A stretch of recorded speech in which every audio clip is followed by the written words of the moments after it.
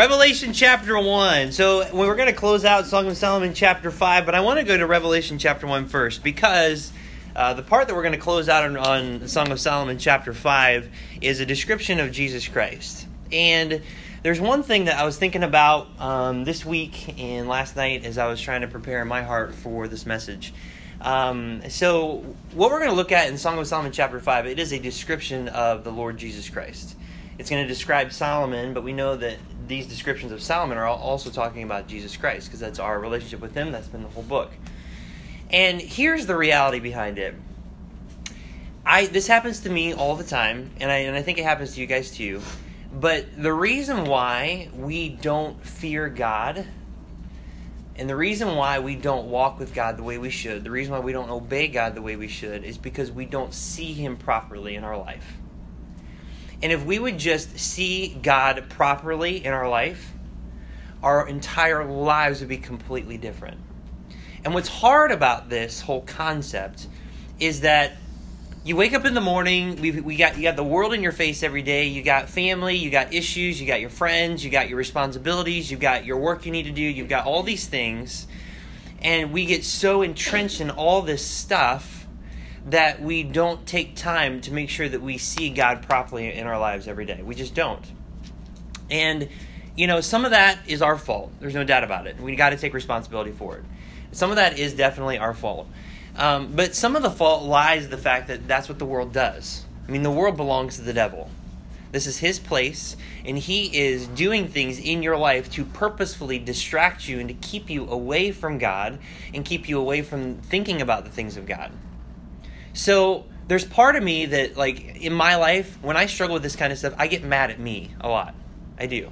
I feel like I am my own worst enemy. I feel like I'm my worst critic. And I put myself down a lot when it comes to walking with God because I know that it really does lie on my shoulders. But at the same time, it's not all my fault. There's also the world that's out there trying to distract me, and I'm letting it. But I should be equally mad at the world and mad at the devil for wanting to do these things. But I need to see it. I need to see this. I mean, even for example, so Wednesday night, there's a few of us that we were hanging out afterward and we were just talking about stuff. And I ended up freaking out Jen because I started talking to her about things that are pretty crazy. I mean, conspiracy theory type stuff about the world, about angels and angels procreating with women and creating half-breed monsters and, men of renown, as the Bible talks about in Genesis 6, and talking about some of those things. But as we were talking about it, you know what it really did? The reason why it freaked her out is because the veil was taken back on her eyes and she began to see things biblically and started to see the world and started to see how the devil manipulates things in the world to keep people distracted and away from God. Because all that in mind, there is coming a day, the Bible talks about, that we are going to see Jesus Christ face to face. When that day comes, the veil that you and I have, or that we tend to have, or that we tend to put in front of our faces will be taken away. And we will see everything very, very clearly. And I'm telling you, it's going to be a day where you are going to stand there and go, oh my word, I should have seen this, and I didn't. And if I would have seen it like this, my life would have been much better. I would have made different decisions. I would have talked to people differently. I would have read my Bible more. I would have spent more time with God. And now that I see it the way that I see it, I'm ashamed and I have regret. It's going to happen. It's going to happen. But the thing is that it doesn't have to happen that way. It doesn't have to.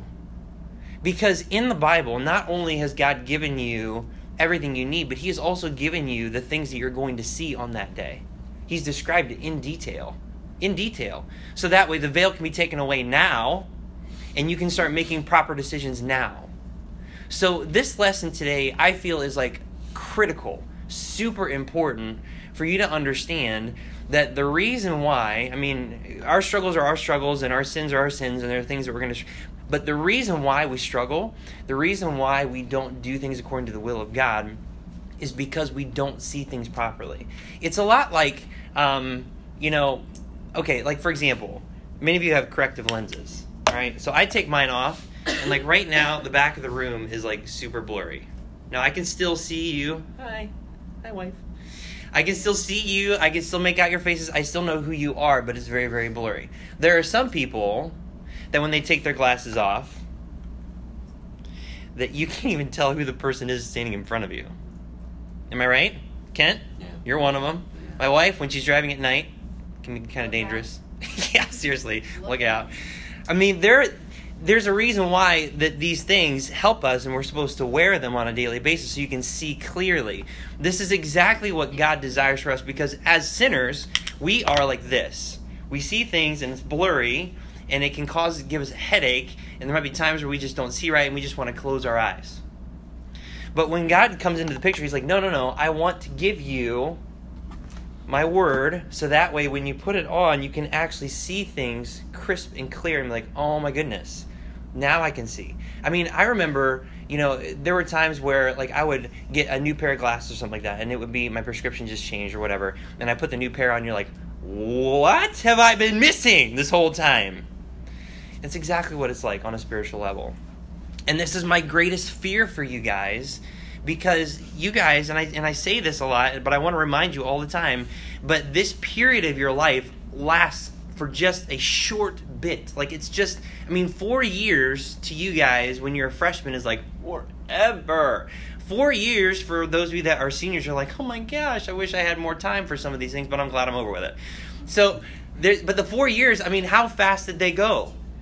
They go super fast. And by the way, 4 years is like half of the age of my oldest daughter.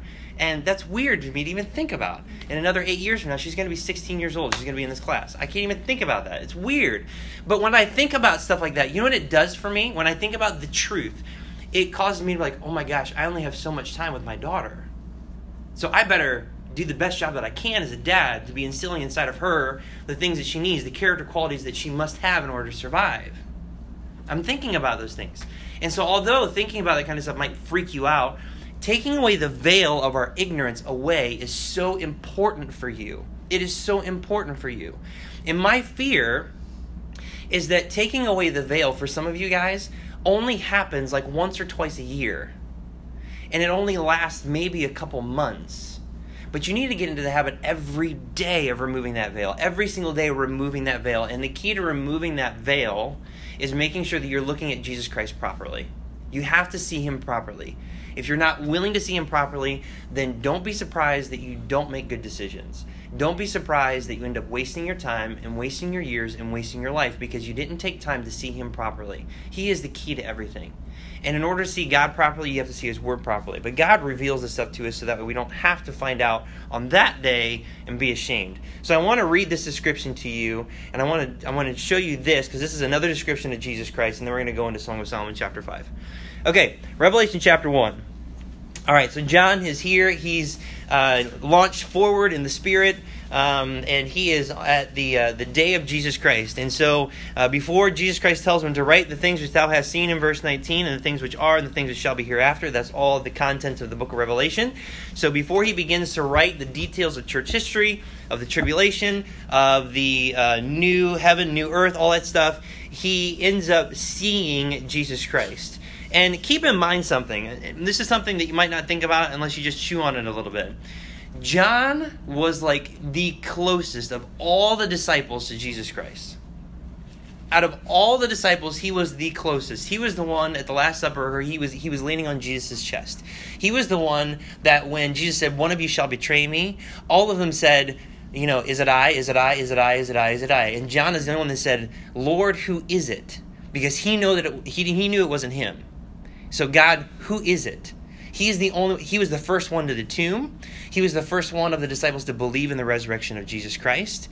He was the one whom Jesus was hanging on the cross and entrusted the care of his mother to him as if it was his own mother. This guy was like the closest you could possibly get to Jesus Christ. So here he is, and he is in, like it says in verse 10, I was in the Spirit on the Lord's day and heard behind me a great voice as of a trumpet. And of course, if you hear that, you're going to turn around and you're going to see who that is. saying, I am Alpha and Omega, the first and the last, and what thou seest write in a book and send it unto the 7 churches which are in Asia, unto Ephesus, and unto Smyrna, and unto Pergamos, and unto Thyatira, and unto Sardis, and unto Philadelphia, and unto Laodicea. And I turned to see the voice that spake with me, and being turned I saw 7 golden candlesticks. And in the midst of the 7 candlesticks, one like unto the Son of Man, clothed with a garment down to the foot, and girt about the paps with a golden girdle. His head and his hairs were white like wool, as white as snow. And his eyes were as a flame of fire, and his feet like unto fine brass, as if they burn in a furnace, and his voice as the sound of many waters. And he had in his right hand 7 stars, and out of his mouth went a sharp 2-edged sword, and his countenance was as the sun that shineth in his strength. And when I saw him, I fell at his feet as dead. And he laid his right hand upon me, saying unto me, Fear not, I am the first and the last. I am he that liveth and was dead, and behold, I am alive forevermore. Amen. And have the keys of hell and death. And then he tells him to write the things which he's going to tell him. So this description is absolutely stunning. I mean, when you start to put this stuff together, you start to think about this, the countenance of Jesus Christ, it was as the sun that shineth in its strength. How many of you have just tried to look at the sun? Okay. All right. How'd that work out? I mean, you look up at it and you're like, yeah. I mean, it's almost like immediate. So his countenance was as the sun. So that means like come face to face, like from me to Kent, come face to face with the sun and try to look upon it. And then on top of that, his eyes are as a flame of fire. Talk about intimidating. I mean, when someone has that kind of a look, his eyes are as a flame of fire, and his hair is like wool, white like snow. And then his response, remember, he was the closest one to Jesus Christ. He knew Jesus. He knew him. But when he saw Jesus glorified, when he saw God in his strength, he looked at him and then he just fell down. I mean, boom. I mean, I just want to picture it. I felt his feet as if he was dead. Well, how does a dead man fall? I mean, he, on his face, no ability to even stand at the presence of Jesus Christ. And he loved him and he was intimate with him. He had a good, close relationship with Jesus. Now, do you think that would have changed John slightly? I mean, yeah. Yeah. Do you think he would have ever forgotten that? No. That's the point. When you are face to face with God, Jesus Christ, it changes everything. It changes everything. It changes everything about you. It changes everything that you see. It changes everything. But yet, those moments in our life where we are changed, how quickly we just forget them. And how quickly we can tend to just go back like a dog returning to its vomit, to those things that keep holding us down from having a fruitful relationship with God. It should never be that way. It should never be that way. God Almighty should be such a powerful force in your life, with his eyes like a flame of fire, that every day when you look into his face, when you look into the face, into the eyes of Jesus Christ, that his eyes that are as a flame of fire burn away the veil from you, and it never comes back again. That's how it should be, and that's how it can be. But we need to be able to see Jesus properly. We've got to. There's so many souls at stake. There's so many things that God desires for you to do. And you may not believe that, but you know what? Just forget believing the lies that you believe. There is something that God desires for you to do that no one else can do. And I don't care if you don't believe it. I know it's true. So start believing it and start actually living according to it. You guys are built uniquely. Like, there's no one that's like you. The way that you are wired, the way that you are built, the way that God has designed you, you have potential and capabilities and things in you to do something magnificent for the Lord. You do. And every day that you believe otherwise, it is a flat-out lie from your flesh, from the world, from the devil, and you should not believe it. Because get into the scriptures. It's exactly what it says. There's things that you need to accomplish, that you must accomplish, or God is not going to get glorified the way that he needs to. And it's not going to be the same for everybody. Like, the way that I glorify God is not going to be the way that you are. Find how you work. Find the ways that God has uniquely designed you and glorify God in those things. What are they? Sit down and think about that. I mean, schools, teachers, guidance counselors, they want you to sit down and consider your future and your future career. Am I right? Almost to the point where it gets super annoying. Well, okay, if it's that important that they're trying to get you to do that when you're like in 7th and 8th grade now, I won't be surprised if when Lily gets there, they're trying to get her to do it in 5th grade. Then why don't you do that spiritually? Because your spiritual life is way more important than your career. Have you ever sat down to consider how God has designed you and what he wants you to do with your life? We need to start thinking this way, but we've got to be able to see Jesus Christ properly. We have to. We've got to. We've got to. If you won't, you're going to regret it.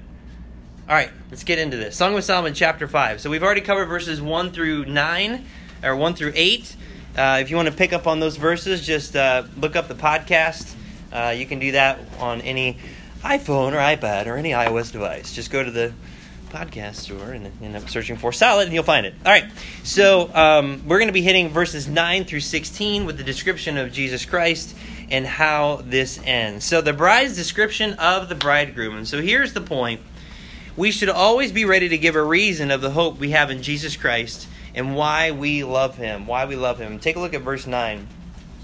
So, ending it with verse 8, you have the bride who's speaking to the daughters of Jerusalem, and she says, I charge you, O daughters of Jerusalem, if you find my beloved, that ye tell him that I am sick of love. And then verse 9 says this, what is thy beloved more than another beloved? So this is like the response of the daughters of Jerusalem. What is thy beloved more than another beloved? O thou fairest among women, what is thy beloved more than another beloved, that thou dost charge us? Dost so charge us? So that's a good question. She's so in love with this man that she goes to the daughters of Jerusalem and says, if you find him, tell him that I'm sick of love, that I'm looking for him. And so then the women respond, what's the big deal about this guy? I mean, you love him so much. Why? Okay, that should happen in your life.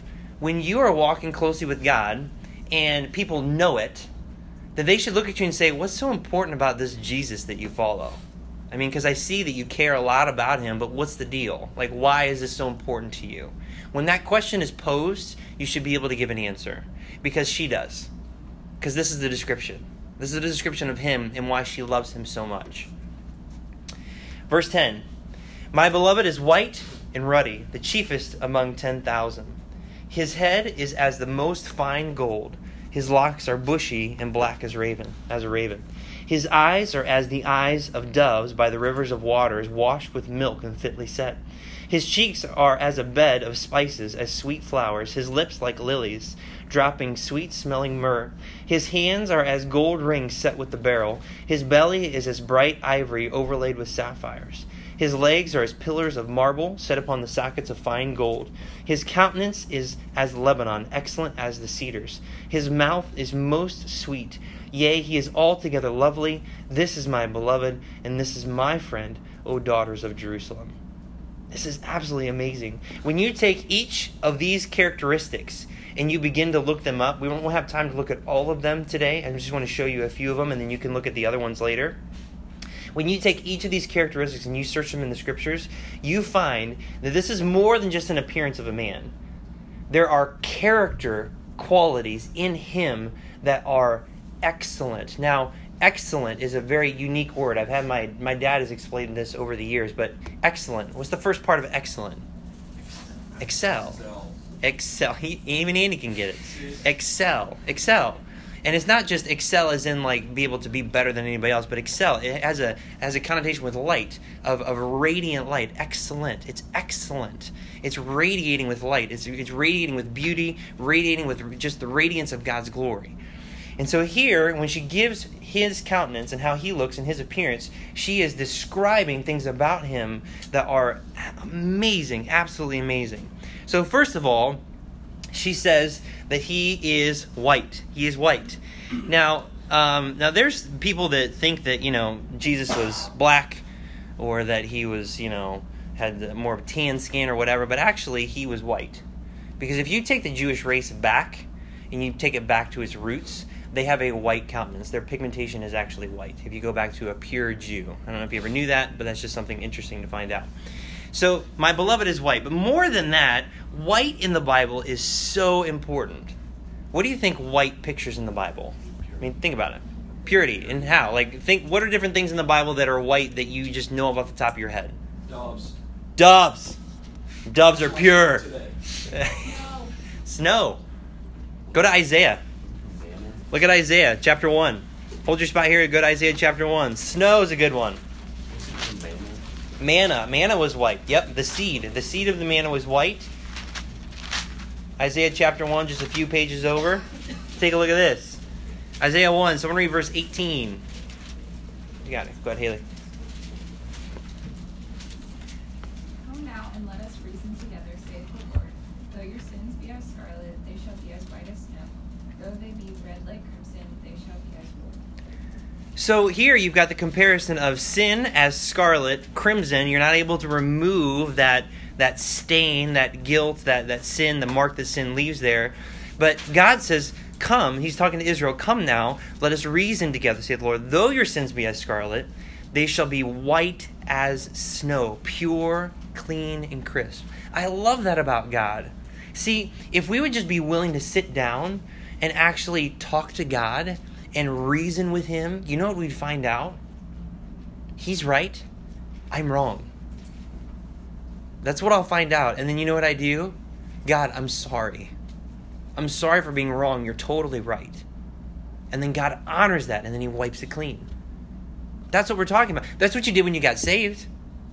The moment of salvation, this is exactly what you did. God met you face to face, and you reasoned with him, and you came to the conclusion God was right, you were wrong. You needed him to save you. And every day as a Christian, it's the same thing. When you mess up, when you screw up, don't try to deal with yourself. Are you kidding me? You're the one that got yourself in that mess. Why would you deal with it? No, you can't trust yourself to deal with it. I have made way too many mistakes like that in my life. I need to go to God and I need to reason with him. And then I'll find out, God, you were right all along. I'm wrong. I need you. Please save me from this. That's how you get right with God. It's not complex. It's very easy. The hard part is the humility. The hard part is saying, God, you're right,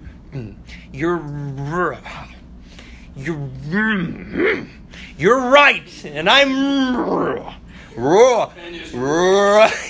I know. I'm wrong. That's the hard part. That's the hard part. But you've got to do that. You've got to start doing that in your life if you want to walk with God. So, white. It's a great picture of snow. And so it is a picture of purity. I mean, if you look over in Matthew 17, don't. But Matthew 17, this is where Jesus was transfigured. And it says his countenance was white. His garments were white. In Matthew 28, same thing. When he ascended up into heaven, same thing. You got the angels that were at his side, and they were white. Radiant white. And then Revelation 1, we just read that one. His hair was white like wool. It means pure, unblemished, sanctified. It's ready to go. That's the other thing about, I think it's in Matthew a little bit. I forget where it's at, the exact chapter. But it talks about how the fields are white unto harvest. That they're white unto harvest. They're ready to go. It's ready. It's ready. And then next, we've got ruddy. Ruddy. All right, so a lot of people, whenever they hear the term ruddy, I don't know what you think of. What do you think of? Bad? You think of bad? Tough? Alert. Alert, ruddy?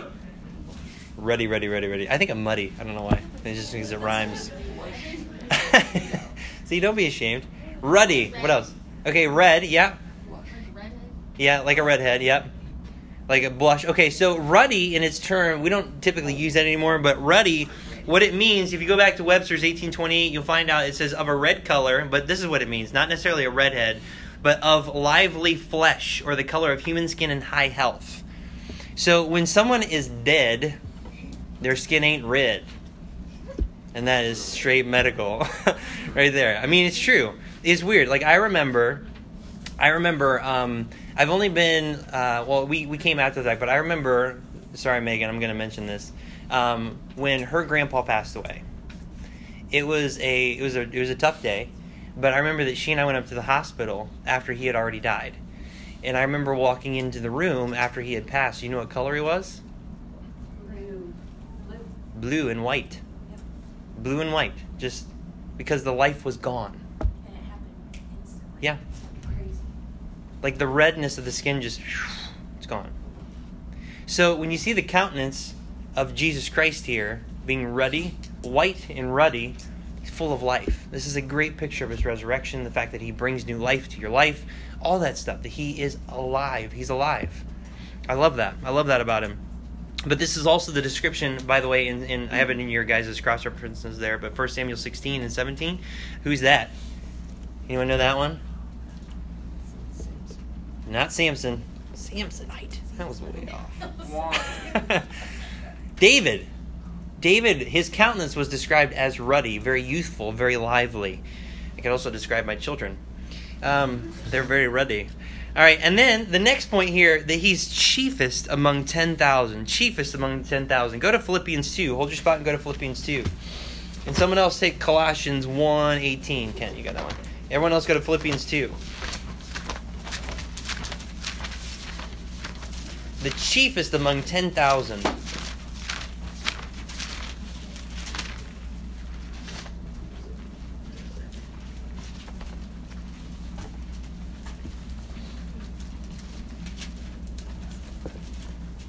All right, Philippians 2, take a look at this.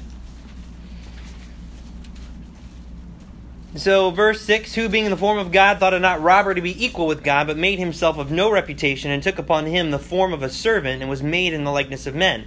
And being found in fashion as a man, he humbled himself, and became obedient unto death, even the death of the cross. Wherefore, because he did all this, and he made himself no reputation, and died for our sins, wherefore God also hath highly exalted him, and given him a name which is above every name, that at the name of Jesus every knee should bow, of things in heaven and things in earth and things under the earth, and that every tongue should confess that Jesus Christ is Lord, to the glory of God the Father. Now, what I love about these verses is when it says every knee, every tongue.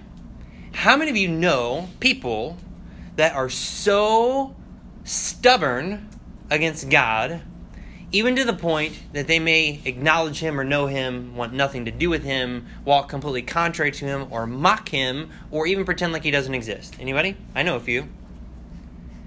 Their knee will bow. Their tongue will confess that Jesus Christ is Lord. Because that's what it says. Imagine that day. Think about that for a second. That is humiliating.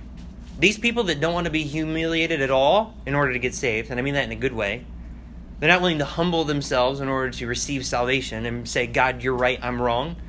One day they will bow their knee. One day they will confess. But at that point in time, it's going to be too late. It's going to be too late. Because that's Jesus. He's the chiefest among 10,000. He is the top dog. No one can get beyond him. He's it. You can't get past him. Read Colossians. And he is the head of the body, the church, who is the beginning, the firstborn from the dead, that in all things he might have the preeminence. That in all things he might have the preeminence, no matter what it is. See, don't wait for that day, for that to actually exist in your life, because out of all the things that can happen in your life, he has the preeminence. Like, he's the best. He should matter the most. His opinion should carry the most weight, the most worth, everything in your life, because in all things he should have the preeminence. It's not like you put God first and then my schoolwork, or God first and then my family. No, it's God first in everything. Everything. I am going to love my family because I'm putting God first. I'm going to do good in school because I'm putting God first. I am going to be a faithful witness to my friends because I'm going to put God first. I'm going to be a hard worker because I'm going to put God first. I'm going to walk with God every day because I'm going to put God first. See, it's all the same thing. It's all the same thing. It's not compartmentalized and say, God has his portion here and then I can just do the rest. No, it's not how it works. Everything, in all things, he might have the preeminence. He is the chiefest among 10,000. His head, like the most fine gold. Ironically, in Daniel chapter 2, you have the statue. What was at the top? Gold, but not just gold. Fine gold. So you can have gold, but then there's fine gold. Fine gold has no impurities in it whatsoever. It's the most valuable thing that you could pull out of the earth and refine. And ironically, the Antichrist kingdom, Babylon, has a head of fine gold, just like God does. That's quite interesting. But like fine gold, it's the most valuable substance that can be pulled from the earth. His locks are bushy and black as raven. They're healthy, youthful, they're full of life. You can see that in the other descriptions. I have Daniel 7 and Revelation chapter 1. In both of those descriptions, his hair is not described as black, it's described as white, which is interesting. And so the only thing for me to try to reconcile that is, if his hair is white, that means he's in his glorified state. And when it's black, it's when he's actually in his human state. That's the only thing I can think of that actually makes sense. But there's nothing that I can prove. So that's just my opinion. His eyes, as the doves, are as eyes of the doves by the rivers of waters, washed with milk, fitly set. All right, some of this we've already talked about. We've already talked about doves a little bit, but here's something else that you may not have known about doves. Did you know that doves can actually see everything? Did you know that? The way their eyes are positioned in their heads, that each eye sees a perfect 180 degrees. It's weird. So, like, you can't, like, hey, there's a dove. Rah! Like, you're not going to be able to do that. It's just not going to work. He knows you're there. Or she. Sorry. Gender neutral. Just kidding. I'm kidding. Our crazy society. Okay. But doves actually have that ability. So it's interesting that that would be chosen as his eyes. Because he sees everything. Like, you can't spook Jesus. You can't hide things from him. He sees everything. Eyes as doves by rivers of waters. What's that in the Bible? The Bible. I want to be like a tree planted by the water. There's a reason why that correlation is in the Bible. No. It's fine. You're finishing it in your head. Washed with milk. What's milk in the Bible? The Bible. And it brings nourishment. It brings life, especially to newborns. Fitly set. Fitly set. You know what that's like? The Bible. Because God says, forever, O Lord, thy word is settled in heaven. It's amazing how, so his eyes are like that. And they see everything. And they are by rivers of waters, washed with milk, fitly set. Those can be your eyes too. They're peaceful, pure, life-giving, strong, and sure. And he can see in every direction. His cheeks are as a bed of spices, as sweet flowers. You've already talked about this in the previous chapters. They are beautiful. They give off a good scent. You know, every time the Bible's opened, as long as my heart attitude is correct, let me just qualify it with that. Every time the Bible is open, it is always sweet to me. Always. It always gives off a good aroma. Always. Like, even when things are sour in my life, when I spend time with God, he's always sweet to me. Always. Because that's him. That's him. His lips are like lilies dropping with sweet-smelling myrrh. Sweet-smelling myrrh. Let's take a look at a couple of these ones. Go over to Psalm 45. And someone take Isaiah 50, verse 4. Isaiah 50, verse 4. Luke, you got that one. Isaiah 50, verse 4. And everyone go to Psalm 45.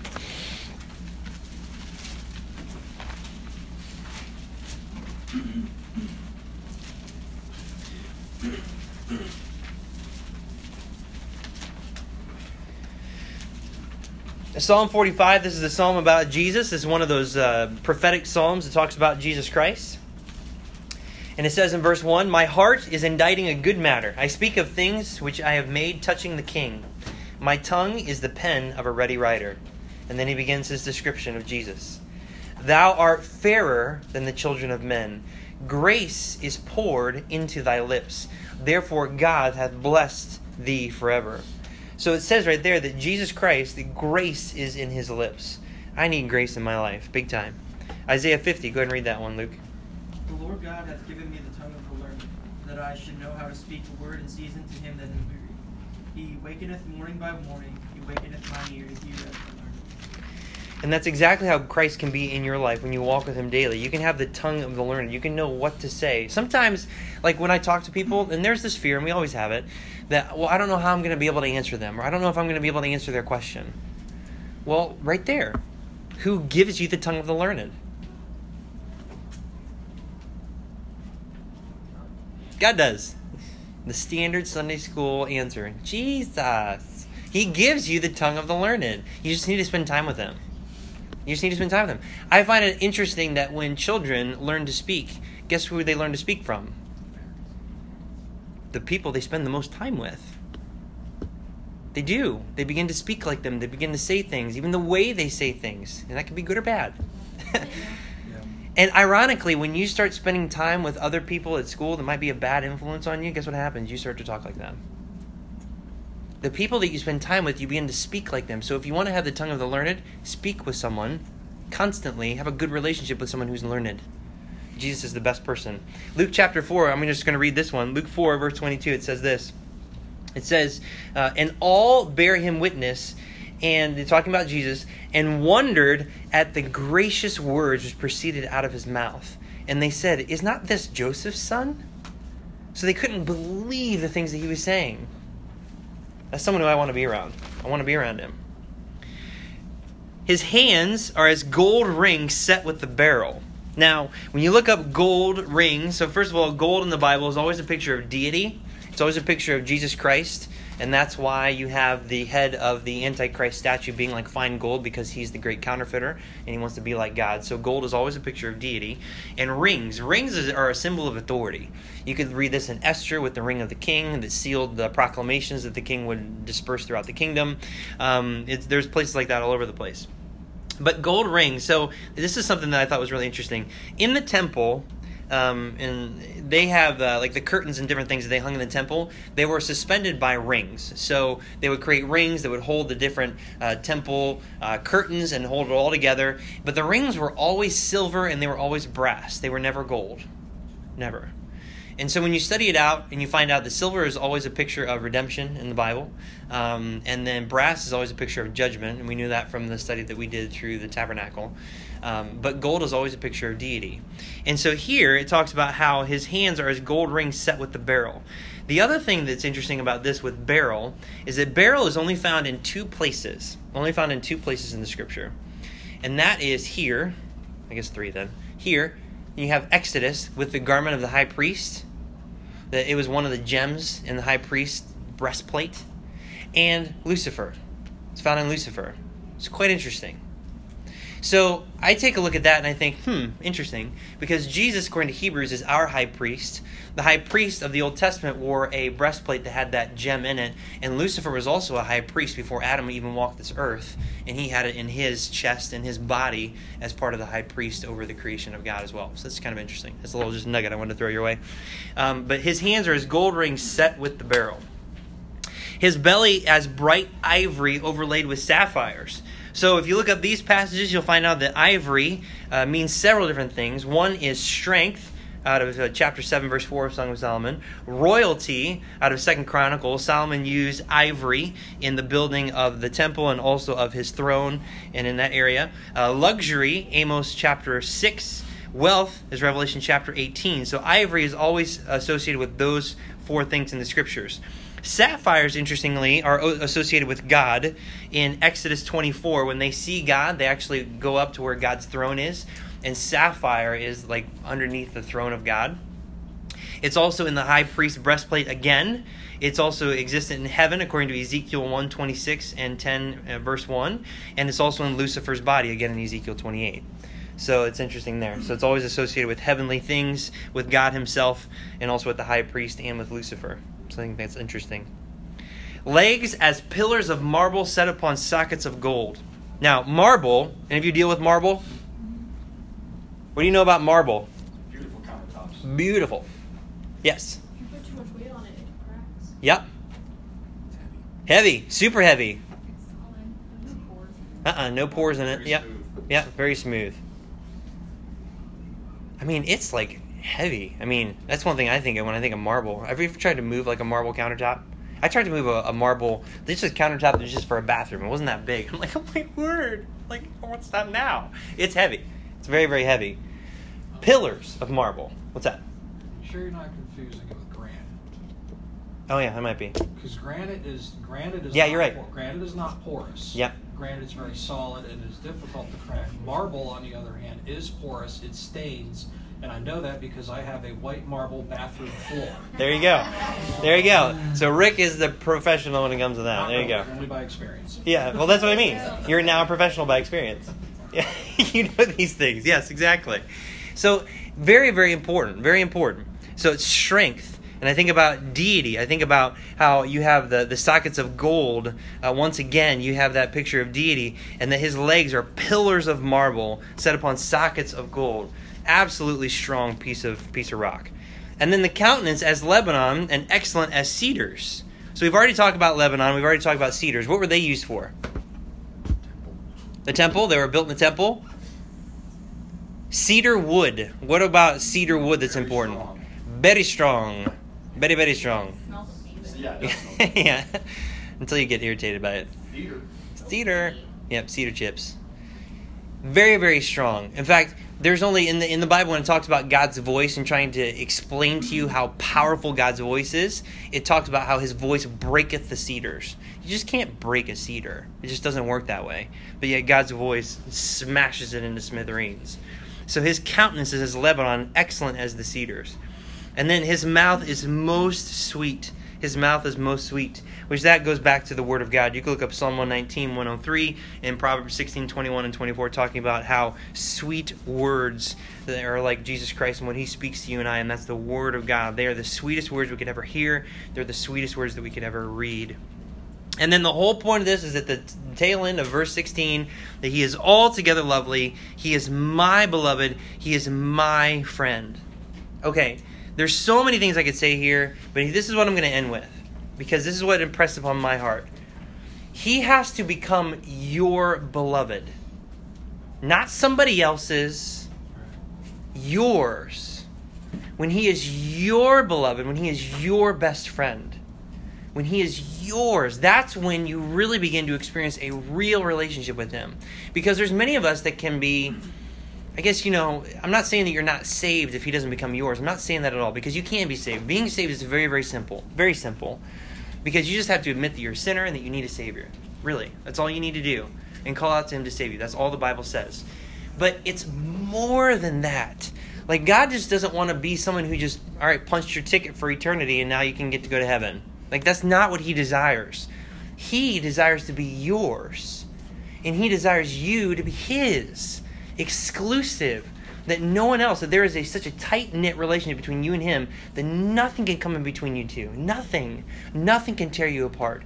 There's nothing that can even come close to the love and the compassion that you have for one another. That's what he desires, and that is what is lacking in most Christians today. People say they love God, but they don't understand what love even is. They only like God because of how he benefits them and how he gives them hope for things that are not hopeful or whatever. They don't love him for who he is, when he loves us for who we are. And so we have a crazy, crazy screwed up concept of God. We just really do. And we need to look at him properly. He needs to become your beloved. He needs to become your friend. And until that happens, then you're not going to have a very fruitful relationship with God. Your relationship with God will be hit and miss. And, there will be things in your life that you'll use as excuses for, I'm walking with God because this happened, but you're really, really not. We're very easily deceived by ourselves. We really, really are. So he needs to become your beloved. He needs to become your friend. Your beloved and your friend. And that needs to happen. It's got to happen. All right, so that's it. That's the end of chapter 5. Let's go ahead and pray. God, we thank you so much for your word this morning. What a great reminder. And I pray that it would encourage all of us to just be more... just madly in love with you, that we would want to walk with you and to be with you and to spend time with you, that there would be nothing that could compare to you, and that you would be our everything, and that we would never let anything come in between you and I and our relationship together. And I'm sorry for the times in my life where I've allowed that to happen. I've allowed it to happen more than I should have. So God, thank you for your patience towards me personally and towards my family. I pray, God, that you would continue to just convict me and to just drive my heart deeper in love with you, and that your kindness would just be that tether that I would think about, that would cause me to draw near to you, and because the grace you've shown me is the grace that I don't deserve. And so I'm just very thankful this morning. I pray that this would affect our lives. Many of the students here are in their last week or two of school, if they're not out already, and I pray they'd take advantage of the time that they have with the conversations they have, that they'd already be thinking about camp and about their friends and about the summer and different things that they might be able to do to serve you better, even when it comes to Vacation Bible School and all that stuff. God, I pray that you would be glorified in our midst. We pray this in Jesus' name. Amen.